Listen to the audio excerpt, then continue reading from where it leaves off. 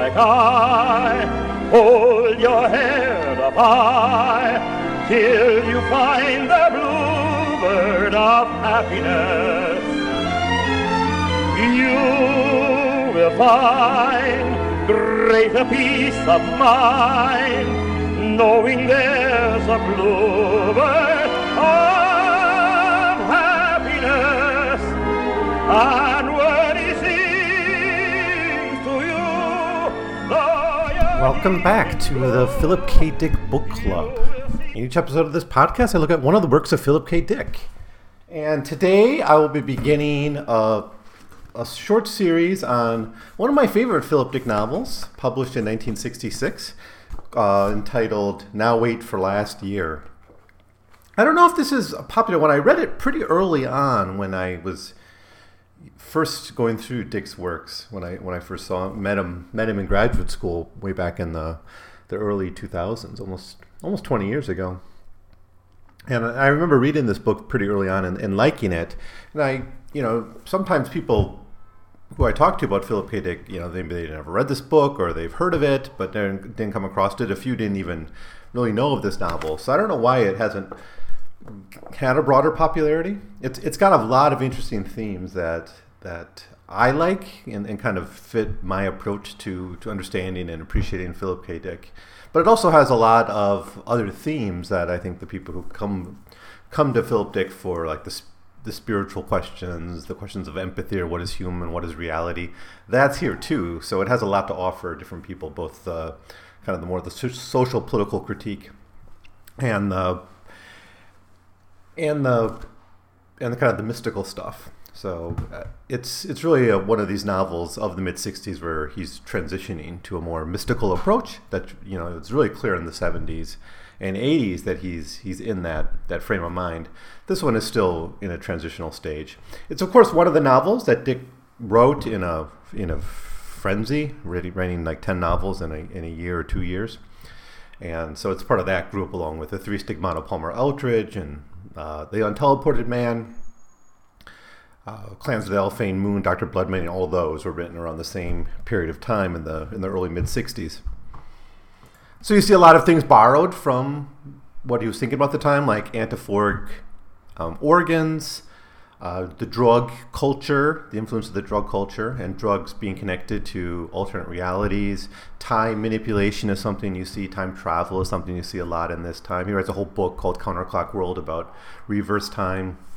We see a little bit on the frontier. It's less of a frontier novel than like The Three Stigmata Palmer Eldritch, but it does deal with geopolitics, particularly what happens with a country when they get thrust into a war by a more powerful ally and they become a satellite, right? So in a way, what's going on here is you have this anti-colonial narrative going throughout the novel, Now Wait for Last Year, in the sense that, the United States at the time Dick was writing it was a global hegemon, right, and forced its allies into wars and conflicts to basically force people to fight for them, suppressing their democracy there while justifying wars and other kinds of atrocities abroad under the rubric of democracy.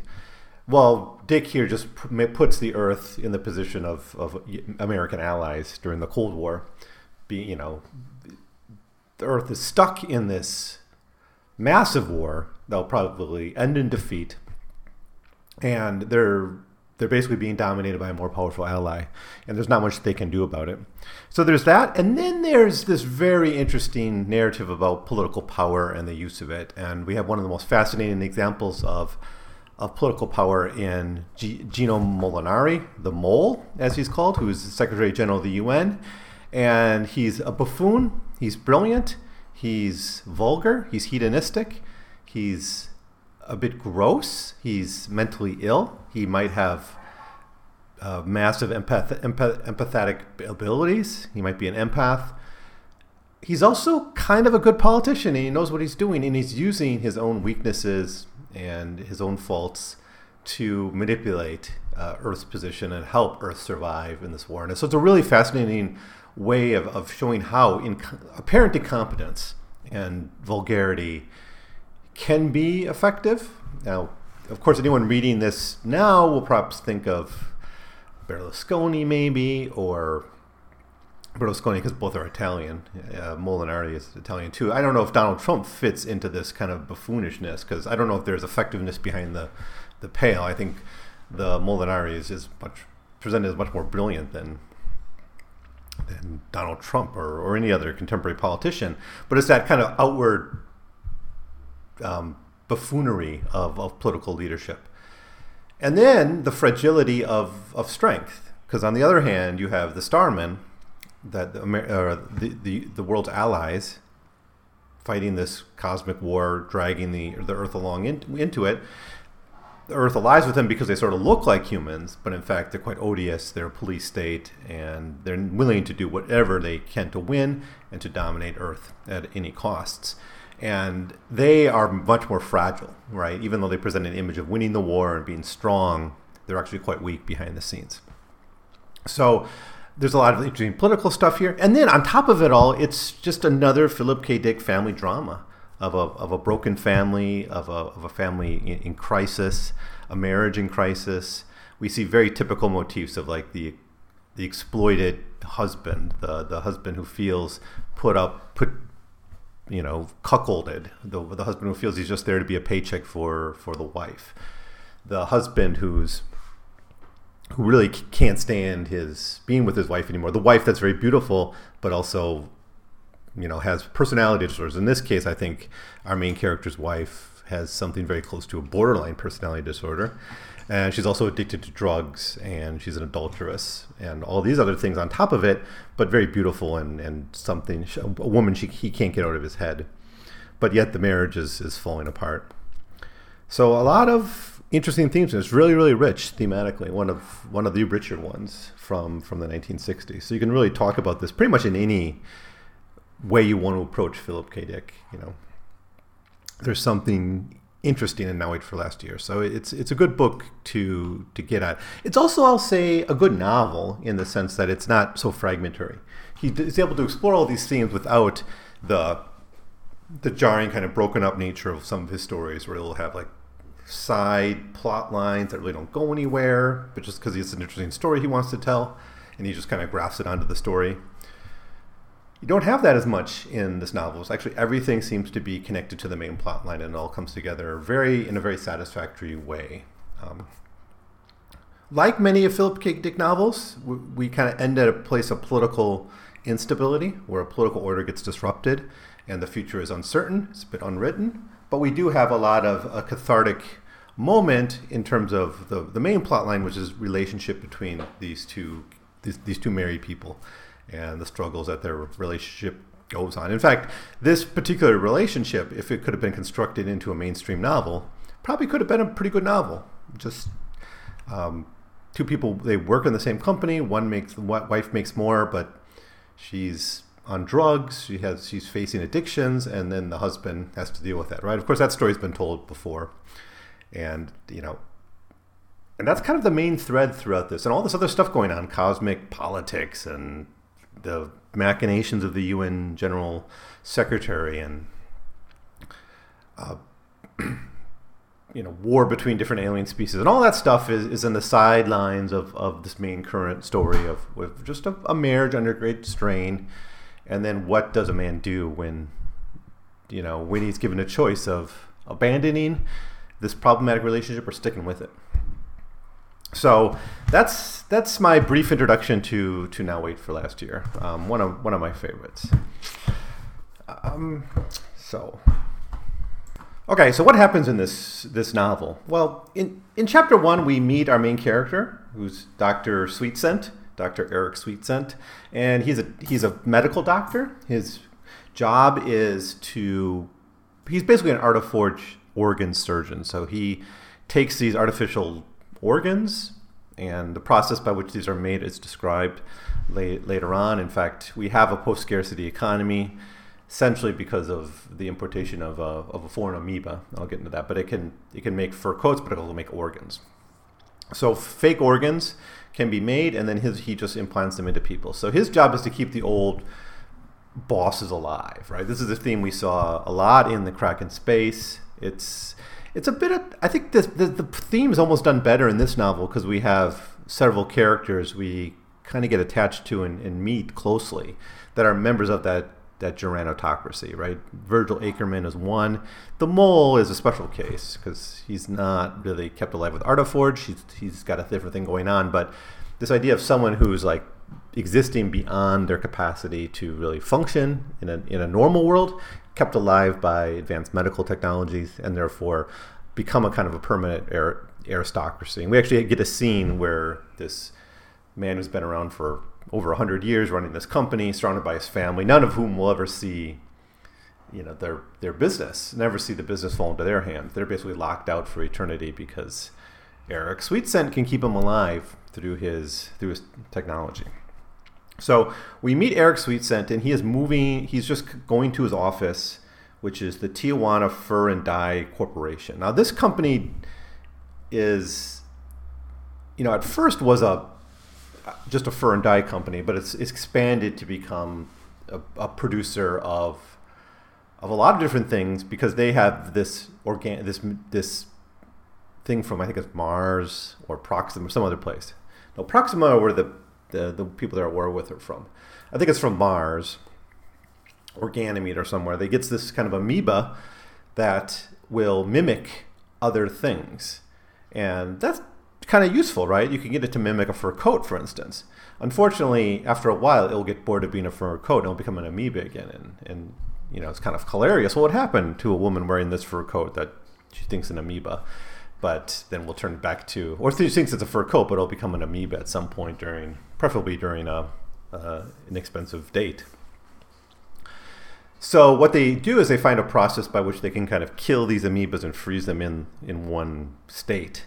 So they'll be a fur coat forever. And this basically allows a post-scarcity kind of situation where anything people would need can be replicated at the molecular and cellular level, I guess the cellular level, by these unicell organisms.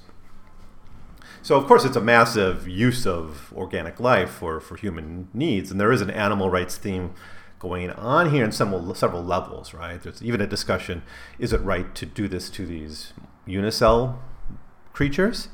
There's later on conversations about animal rights, and even the whole relationship between these aliens and the humans is sometimes seen as almost these aliens are using humans the way we use animals. And the fact that Dick writes this novel not long before he writes Do Androids Dream of Electric Sheep, which very much is about animal rights, I think is relevant. I don't know what his attitude was towards vegetarianism or animal rights in general, but he's showing signs of being more concerned about these things in these novels. Okay, so that's the company he works for. He doesn't work really on the factory floor of this. He works basically as the personal doctor for Virgil Ackerman, the boss, this old man who's been kept alive with organs. He also maintains the health of the employees, so he's kind of the doctor on call. Now he gets intercepted by a robot essentially that tells him that you have to pay this bill. Now there's a law out there that you can't have credit out for more than 2 months or something. It's something passed by Gino Molinari, the head of the UN, having something to do with the war effort. I'm not sure the economics of it, but you can't keep debt out. Basically, long-term credit is abolished, so he has to pay this bill. It's like $70, or could be executed at the spot by the robot, and he pays it. And now where did the bill come from? Of course, the bill comes from something that his wife bought. His wife bought a Lucky Strike package so from 1940. So she's an antique collector. That's his wife's job, and so she also works for Tijuana Fur and Dye Company, but she works as the antique collector for the boss. So they both sort of work by the boss. They're kind of in the same office, and this creates a lot of the tensions in the relationship. And we're forced to ask this question: should married couples work together or not? And Dick seems to think not. Well, the robot expresses the opinion that his wife, Kathy Sweetscent, is building what's called a Pitts 39. These are baby lands. Baby lands, we're going to see one, that's a significant one later on, but this is a really interesting idea that Dick has. Essentially, baby lands are museums of a previous time and place. Often they're things that people remember, or maybe that they're fond of as a kind of a cultural moment.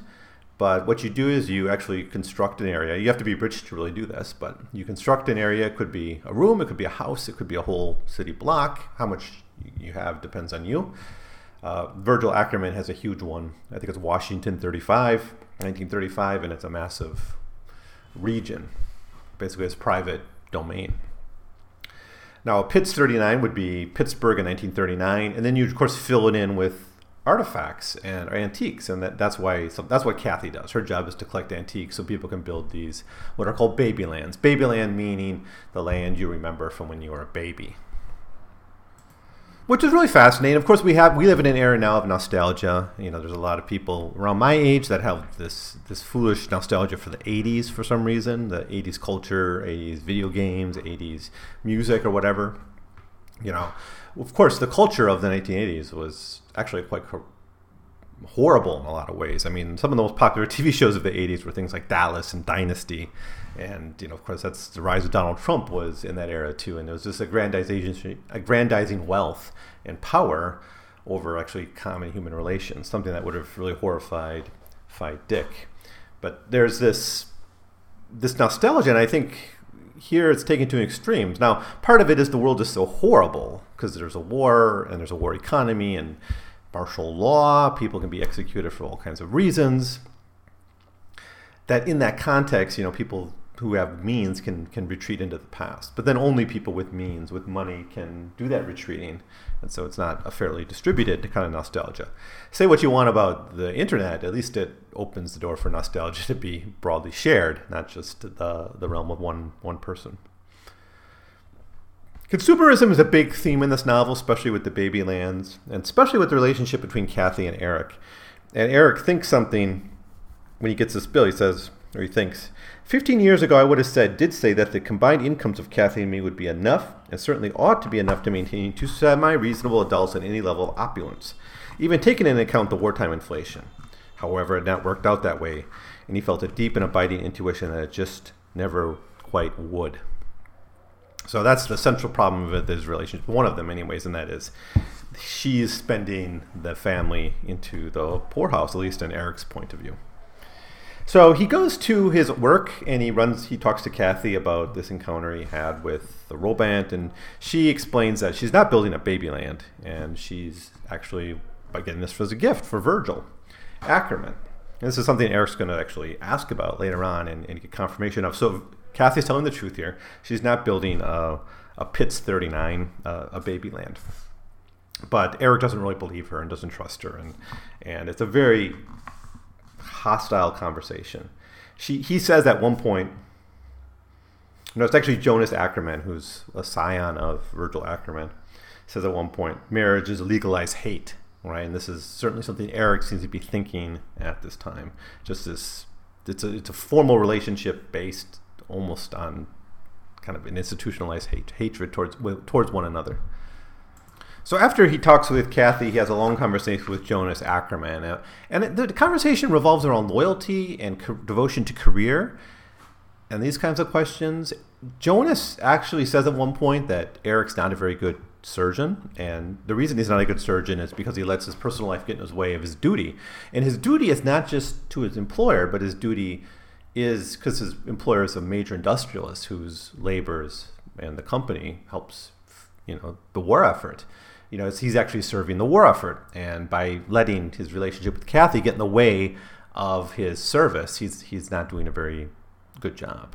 He says at one point, "You poor, suspicious, stupid creep. That's all you can manage to brood about. Listen, doctor, if you can't get your mind on your job, you're finished. There's 20 anti-forge surgeons with applications in our personnel file just waiting to go to work for a man like Virgil, a man of his importance in the economy and war effort. You're really just plain not at all that good. Personally, if my heart gave out, which it no doubt will do one of these days, I wouldn't particularly care to go with you. You're too tangled in your own personal affairs. You live for yourself, not the planetary cause. My God, don't you remember? We're fighting a life and death war, and we're losing. We're being pulverized every goddamn day." And then Eric ponders about Molinari, the man who has the weight of this war effort on his shoulders. He's the man who got the world into this alliance with the Starmen, the people of the Lily Star, another planet, dragged them into this endless war with a non-humanoid race. And since then, he's had this burden of maintaining the war effort, of signing death warrants for people who are not serving the state properly, sending millions of people, young people, to their deaths. So this is all on the shoulders of Gino Molinari, the indispensable leader of the Earth. Now, the rest of Chapter 1 is a meeting with Bruce Himmel. Bruce Himmel just is like a tech who works at Tijuana Fur and Dye Company, and this conversation does a couple things. One is it introduces kind of the animal rights argument. A second thing it does is it gives us the description of how this company makes its money, what it actually does, and what's this process by which these unicellular amoebas, I guess they're amoebas, how they can be frozen into one form and then used for whatever, right? If you want pencils, books, leather, clothing, fur, whatever, you can make it from these amoebas, right? So it becomes essentially a type of 3D printer. So we get the description of how that happens and how this company went from being a small marginal corporation into one of the largest in the world. And most importantly is during the war, that this company essentially has been transformed from making furs, Erzak furs, fake furs, into making war material, right? So I guess these amoebas can make bombs or uniforms or whatever might be needed. We get an image here of the factory floor that Himmel's overseeing, and it's all automated. Quote, within the room, a storeroom evidently, small carts rolled on about silver dollar-sized wheels, 20 or more of them, astutely avoiding each other in their zealous activity. End quote. So we got an automated factory, AutoFac, going on here. But Himmel's an odd cat. He's sort of bought up. He gets the permission from Virgil to take some of these amoebas home with them and experiment with them, and he doesn't really kill them. He wants to sort of keep them alive, and he actually asks this question, should we use them? He says, but I consider them alive, Mr. Ackerman. And just because they're inferior, he's talking to Jonas here. Jonas is with him, but I consider them alive, Mr. Ackerman. And just because they're inferior and capable of guiding a rocket ship in deep space, that doesn't mean they don't have rights to live out their meager lives. I release them and they wheel around for, I expect, 6 years or possibly longer. That's enough. That gives them what they're entitled to. So, yeah, that's Chapter 1. A lot of background information about Kathy and Eric's relationship, about the war that the Earth is bogged down into, about the company that he works for. So a lot of information is passed on to us through a handful of conversations. So Chapter 2 is mostly a long meeting with Eric and Virgil and Virgil's scions, his extended family, in a place called Washington, 1935, Wash 35. This is Virgil Ackerman's massive Babyland that he's constructed, and he's having these meetings there. So who's all of this meeting? I don't think we have to know all these characters, but it's Virgil, his doctor, Eric, and then Harvey, Jonas, Ralph, and Phyllis. These are all the children. And they're in they started the chapter in a ship going to Washington 35. I don't know if it's in Washington. I don't think it is. I think this is all set like in Tijuana or somewhere. The government, by the way, is in Cheyenne. So the UN government is in Cheyenne. Dick has some kind of fascination with Cheyenne. He used it a lot in Eye in the Sky, and I think there's some other novels where Cheyenne becomes the capital or a central city. I don't know why. Maybe he was there once and he liked it. We learn that Virgil is, of course, very, very old. We learn how he stays alive. We also learn that he's essentially a serial womanizer, using his money and wealth and fame to get a different woman every night. And there's actually a conversation between him and his kids about how his heart maybe can't take all these young lovers, and for him it doesn't matter because his heart will be instantly replaced by Eric. Eric will just give him a new heart, and as long as his brain doesn't give out, he's going to stay alive. One of the sons actually quotes Don Giovanni, and there's that famous moment in Don Giovanni where Leporello gives a list to one of Don Giovanni's ex-lovers of how many women he slept with, and it's like one line is mille tre, it's like 1,003, and that's how many he slept with in Italy, right? And that's just one small part of the overall list. But the suggestion here is that Virgil actually slept with more than that. But after that, a lot of this chapter is about this nostalgia for the past and the purpose of these babylands. So this is on page 19 of the Vintage edition. Quote, "To everyone but Virgil Ackerman, the Washington, D.C. of 1935 was a waste of time. Since only Virgil remembered the authentic city, the authentic time and place, the environment now so long passed away. In every detail, therefore, Wash 35 consisted of a painstakingly elaborate reconstruction of a specific limited universe of childhood which Virgil had known, constantly refined and improved in matters of authenticity by his antique procurer, Cathy Sweetscent, without really ever being in a genuine sense changed. It had coagulated, cleaved to a dead past, at least so far as the rest of the clan were concerned. But to Virgil, it of course sprouted life. Here he blossomed. He restored his flagging biochemical energy, and he returned to the present, to the shaped current world which he eminently understood and manipulated, but which he would not psychologically feel himself a native." End quote. So this is nostalgia, right? When we hear that song from the 80s, we get revived, we get excited, we imagine ourselves in that time, right? Now, as I'm recording this, the big news is the scandal about the Supreme Court nominee, Brett Kavanaugh, who really lived it up. For him, the 80s were a party time, right? And of course, a lot of us remember the 80s as a party time, right? The party movies of the 80s were a big part of the culture of that time, right?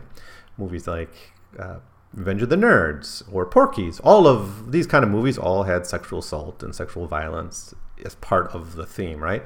So we have this nostalgia for this time period, but sometimes if we look too closely at this, what we're nostalgic for is kind of gross.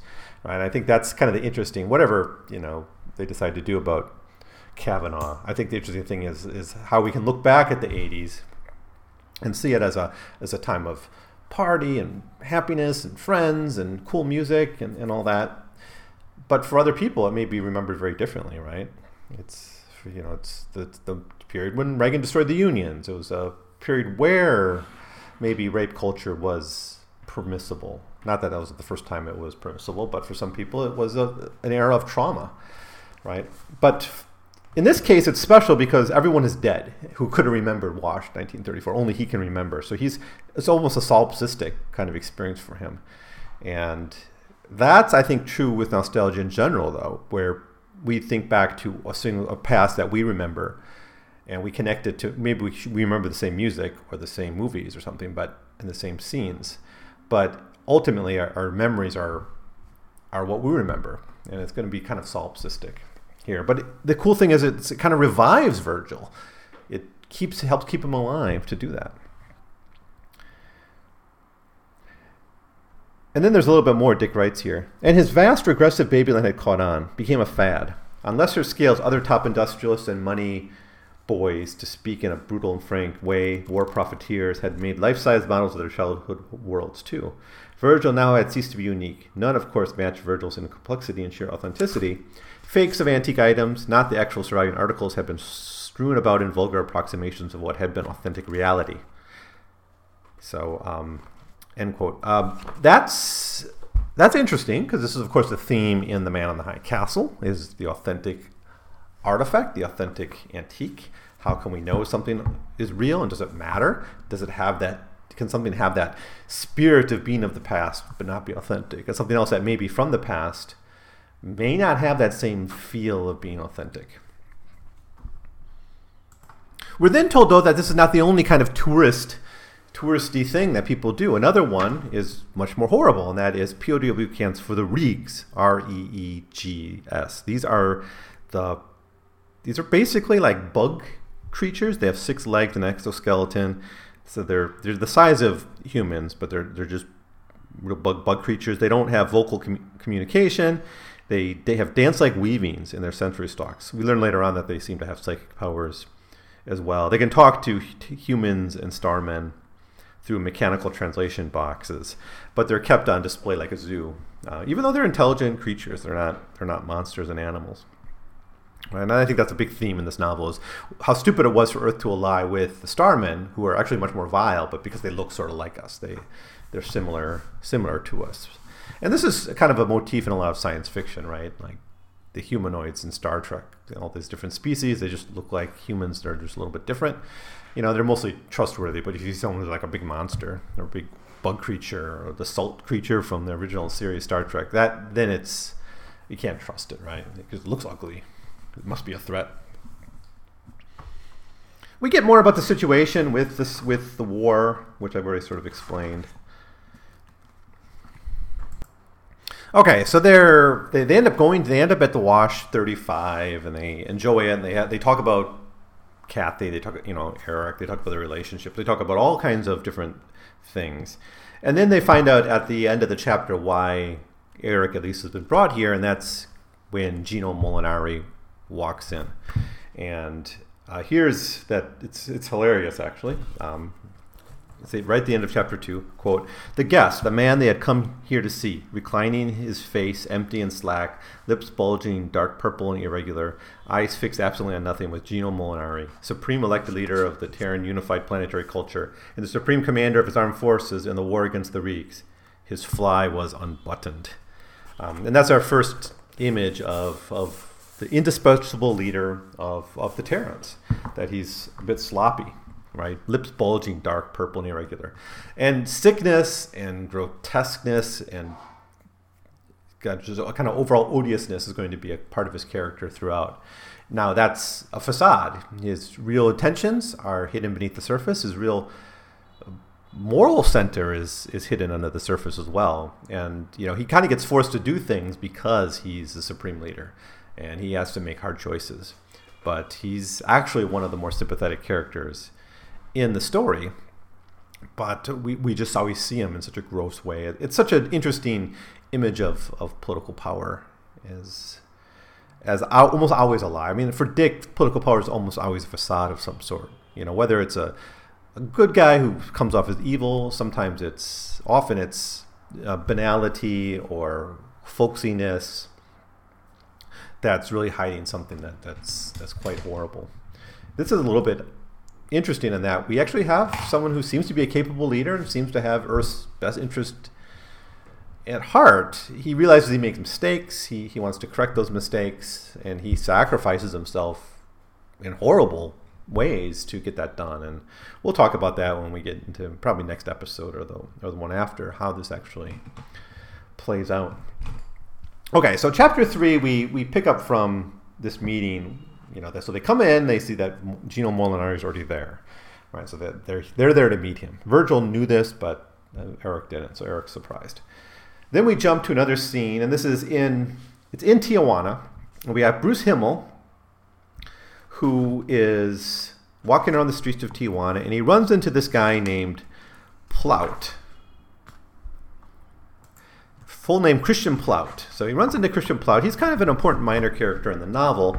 And he tells Himmel, this tech from Tijuana Fur and Dye Company, about a new drug that's come in. And this new drug is called JJ180. JJ180. And this is going to be a drug that's going to be important throughout the whole book. It's kind of like Choosy in the Three Stigmata Palmar Elchers. It's a new drug that provides new experiences. It seems to be extraterrestrial. It seems to have a foreign origin. People don't really know where it comes from, and it has really profound experiences for people. This drug gets, I think, a more full explanation than Choosy does. It's clear what it actually does. It has like more of a story behind it. It's a little bit more concrete. Choosy is almost like a symbol, almost like a metaphor for things. But Himmel is told about this drug, and Plaut says, you should go read it. Now Himmel is a guy who's interested in drugs because he's interested in diverse experiences and challenging experiences that challenge reality, I guess. So here's part of Plaut's attempt to sell this drug to Himmel. Hallucinogenic, but more than that. Whoa, fick. His eyes glazed over and he retreated into himself, grinning with beatitude. Himmel waited, and at last Plaut returned. Varies from person to person. Somehow involved with your sense of what Kant called the categories of perception. Get it? That would be your sense of time and space, Himmel said, having read Critique of Pure Reason, it being his style of prose as well as thought. In the small Kant he kept a paperback copy of it well marked. Right, it alters your perception of time in particular, so it ought to be called a temporgotic drug, correct? the first tempogodic drug, or rather, maltempogodic to be precise, unless you believe what you experience. But even though he's intrigued by it, Himmel tries to get away from what's essentially a creepy drug dealer. But eventually, Plaut does talk him into buying the drug. And later on, he's going to be part of a group of people from Tijuana, Furundai, including Kathy Sweetscent, who are going to try out this drug, along with a famous mystic, a famous kind of popular mystic. So after this brief introduction to JJ180, this drug, where we return to the scene with Gino Molinari and Virgil and Eric, and that's going to be the heart of the scene, and we learn what it is that the mole, Gino Molinari, wants with Eric. But what we're told right away is about the reality of power, and that's what Eric thinks about right away. This is our leader? Quote, to Eric's surprise, he saw that in real life the mole looked exactly as he had of late on TV. No greater, no sturdier, no more in command. It seemed impossible, but it was so. And yet he was in command. In every legal sense, he had retained his position of power. Yielding to no one, at any rate, no one on Terra. Nor, Eric realized suddenly, did Molinari intend to step down, despite his obviously deteriorated physical or psychophysical condition. Somehow that was clear, made so by the man's utterly slack stance, his willingness to appear this natural way to a collection of rather potent personages. The mole remained as he was, with no poise, no posture of the militant or heroic. Either he was too far gone to care, or Eric thought, or there was too much of a genuine importance at stake for him to waste his waning strength in merely impressing at people, and especially those on his own planet. The mole had passed beyond that. Yet he does appear very gross. He needs to shave. He's stuttled. He's got stains on his face and in his clothes. There's a sooty, quote, sooty blackness in him. His shoelaces were undone. I mean, it's really a vulgar looking person. And anyways, what does the mole eventually say? Well, Virgil introduces Eric to him, and Molinari essentially says that, or Virgil essentially gives Eric to Molinari and says he is now yours. And so Eric's going to take a job in the military, and that's pretty much where chapter 3 ends up. It's a pretty short chapter, just two quick scenes. Okay, chapter 4. Yeah, chapter 4. We'll look at one more in this episode. So we open up with this party where we have Bruce Himmel. It's all at Chris Plaut's Con-Apt, that drug dealer. Bruce Himmel's there. Kathy's there. There's some other people from Tijuana. Furundai, which is something that Kathy notices. The other guy there is Marm Hastings. Marm Hastings is a kind of a famous writer on mystical experiences, particularly Oriental mysticism. And so he's kind of your typical California hippie writer who's interested in Buddhism and Taoism and writes books about that, a bit of a guru type. And he makes it a point to try all the new drugs because he wants to have these different experiences, right? And that was a popular thing among the kind of hippy-dippy spiritualists of the 1960s that Dick is certainly thinking about. He's going to write a whole book about these guys. It was his last book, actually, that was published before his death. The Transmigration of Timothy Archer is sort of all about one of these guys. We get a little bit of nice detail here about Kathy. Again, we're constantly reminded that Kathy is very, very hot, and this is one reason that Eric really can't fully get rid of her. But we got some interesting fashion bits that Dick just has to throw in because he always does, especially things with the breasts and nipples. In this case, Kathy is naked from the waist up, but her nipples have been treated with a coating of living matter, sentient, a Martian life form, so that each possessed a consciousness. Hence, each nipple responded in an alert fashion to everything going on. That's wild. I wonder when Dick thought that up. They talk about where it came from, and they talk a little bit about the Sweetscent's relationship, Eric and Kathy. And Kathy complains about Eric behind his back, of course. They ask about where it comes from, and no one really knows. They think Germany, maybe, but Marm Hastings says, no, it can't be Germany because I know people in the pharmaceutical industry there. Maybe it's from off-world. Maybe it's from Ganymede or from Mars or something. It seems to be an off-world drug, and that's the first theory about the origin of JJ-180 that we're given. Then they take the drug. They take it and they have an experience. They say it's worth it, but there's not too much detail about. They don't kind of enter like they did into the Three Stigmata of Palmer Eldritch. They don't enter in this alternate reality for a few chapters where they're exploring everything. That's going to come later in the story where the drug gets used. It just is like a regular drug experience. Later on, Kathy will actually say that it really does not that special. She's had better drugs than that, and she doesn't know what the big deal with it is. But they just do it. But this idea of taking drugs collectively and having a common experience is something we've seen before in the Three Stigmata of Palmer Eldritch. So then we flip back to Gino Molinari, and he basically says that what I need Eric for is to help keep me alive. And we learn that Gino Molinari is a hypochondriac. He has many, many different diseases, cancer and other problems, and he needs someone to basically keep him alive. And this is a fascinating section to read, but there's, he talks about how he doesn't even eat, but other times we're told that Molinari is a glutton. So it's hard to know what to believe here. Eric Sweetsend's initial response to hearing this about him is that a lot of this must be psychosomatic. A lot of it's just in his mind. And the Molinari refuses to accept that. And he's got this pain in the stomach that is like this new symptom, and he wants it addressed. And Eric's like, if you have a stomach problems, just get a new stomach. I can give you a new stomach in 5 minutes. It's a really simple operation. But he says, no, I don't want to. He'd rather die than get a new stomach. And one theory that Molinari gives up is that maybe they are psychosomatic. He kind of denies that earlier, but within a page he goes back to this idea that it might be all in his head. Quote, sure, Molinari said, even though I'm the UN Secretary General, hasn't it occurred to you that I want to die? That these pains, this developing physical or psychosomatic illness is a way out for me? I don't want to go on. Maybe, who knows? What difference does it make to anyone? But the hell with it. Virgil, for Christ's sake, let's pour and get this party started. Did you know this was a party? I bet this old man told you it was some secret conference for solving Terran's military, political, and economic problems. End quote. So there's a kind of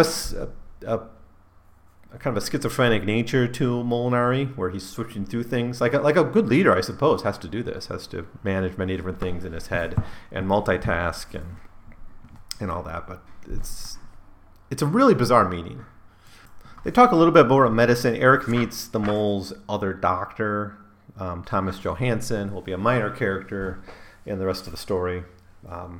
So Eric's going to be hired on essentially as Molinari's doctor. Or drafted into the military, technically. But before this deal is finally worked out, the mole shakes Eric's hand. And when he does this, they have a psychic experience about his wife, about Kathy. And it seems the mole has he has this telepathic reading. He's got this telepathic ability, right? And we see other characters who have precognition, right? In fact, later on we learn Molinari's very, very young girlfriend. I think she's like 17 or 18. She's a precog herself. So there's a little bit of a theme of posthumanism here, but it's not the central cornerstone of the novel. But here's a little plot device in which, Molinari realizes that there's something up with this woman, Kathy, and he shakes his hand to kind of understand what Eric is going through. And the fact that the Molinari is a very empathetic, or he's a character with a lot of empathy, right? He carries on the burden of the war effort, and he goes through a lot of suffering in the sustaining of this war effort. And he's got this great love for the human race, and he's got a lot of his own personal sufferings. His wife died. And so he is kind of trying to help Eric, it seems. And the scene that he thinks up is a scene in which one of Eric's videotapes, he's collecting these like mid-20th century TV shows and comedies and movies and stuff, and he's saving all these tapes. And he's also kind of a nostalgia collector, just like Virgil is. He's not immune from this deep nostalgia for the past, but for him it's collecting these videotapes. And Kathy comes back kind of angry and destructive. Like I said, I think she has strong borderline tendencies. I don't know if Dick ever used that or if he knew about that specific personality disorder, but he doesn't really mention it. But she seems to come off as very not bipolar, borderline. So she actually breaks one of his tapes, but doesn't tell him which one she broke. And this really bothers him because a lot of these are not replaceable. They're one of a kind, and she did the one thing that she would know would anger him and frustrate him, and so she acted out in this very violent way into the relationship. And this is the scene that apparently is on Eric's mind when he shakes hands with Molinari when he thinks about Kathy.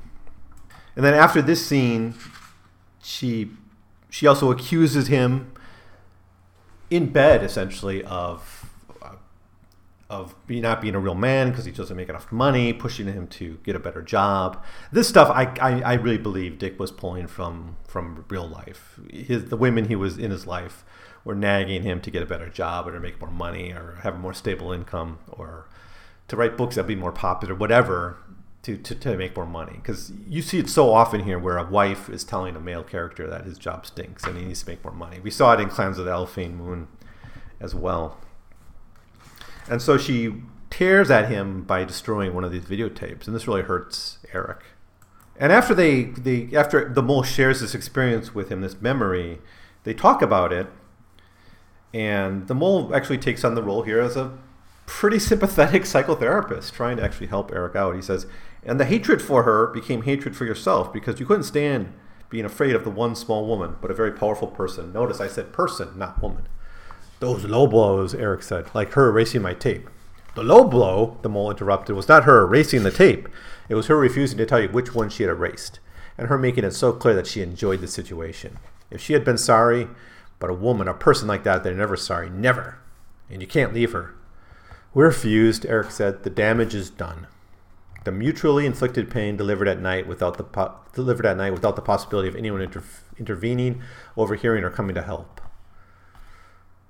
So that's a really bleak view of relationships. It's kind of a shared suffering and hatred that no one really can help you escape. But after this shared bonding between Molinari and Eric, they basically come to the agreement that Eric will go on to Molinari's staff as his personal doctor. He can still keep his salary with Virgil Ackerman and maybe still, give Ackerman a new heart after he sleeps with some young women and his heart goes out again. But his main job is going to be with the mole for the foreseeable future, and his job will be keeping Molinari alive and keeping him and dealing with his numerous ailments. He's going to be drafted in the military because that's, I guess, what it takes. Service in the government is all military service, I suppose, in the wartime economy. So that's it. That's the first quarter of Now Wait for Last Year. Maybe a little bit less than a quarter.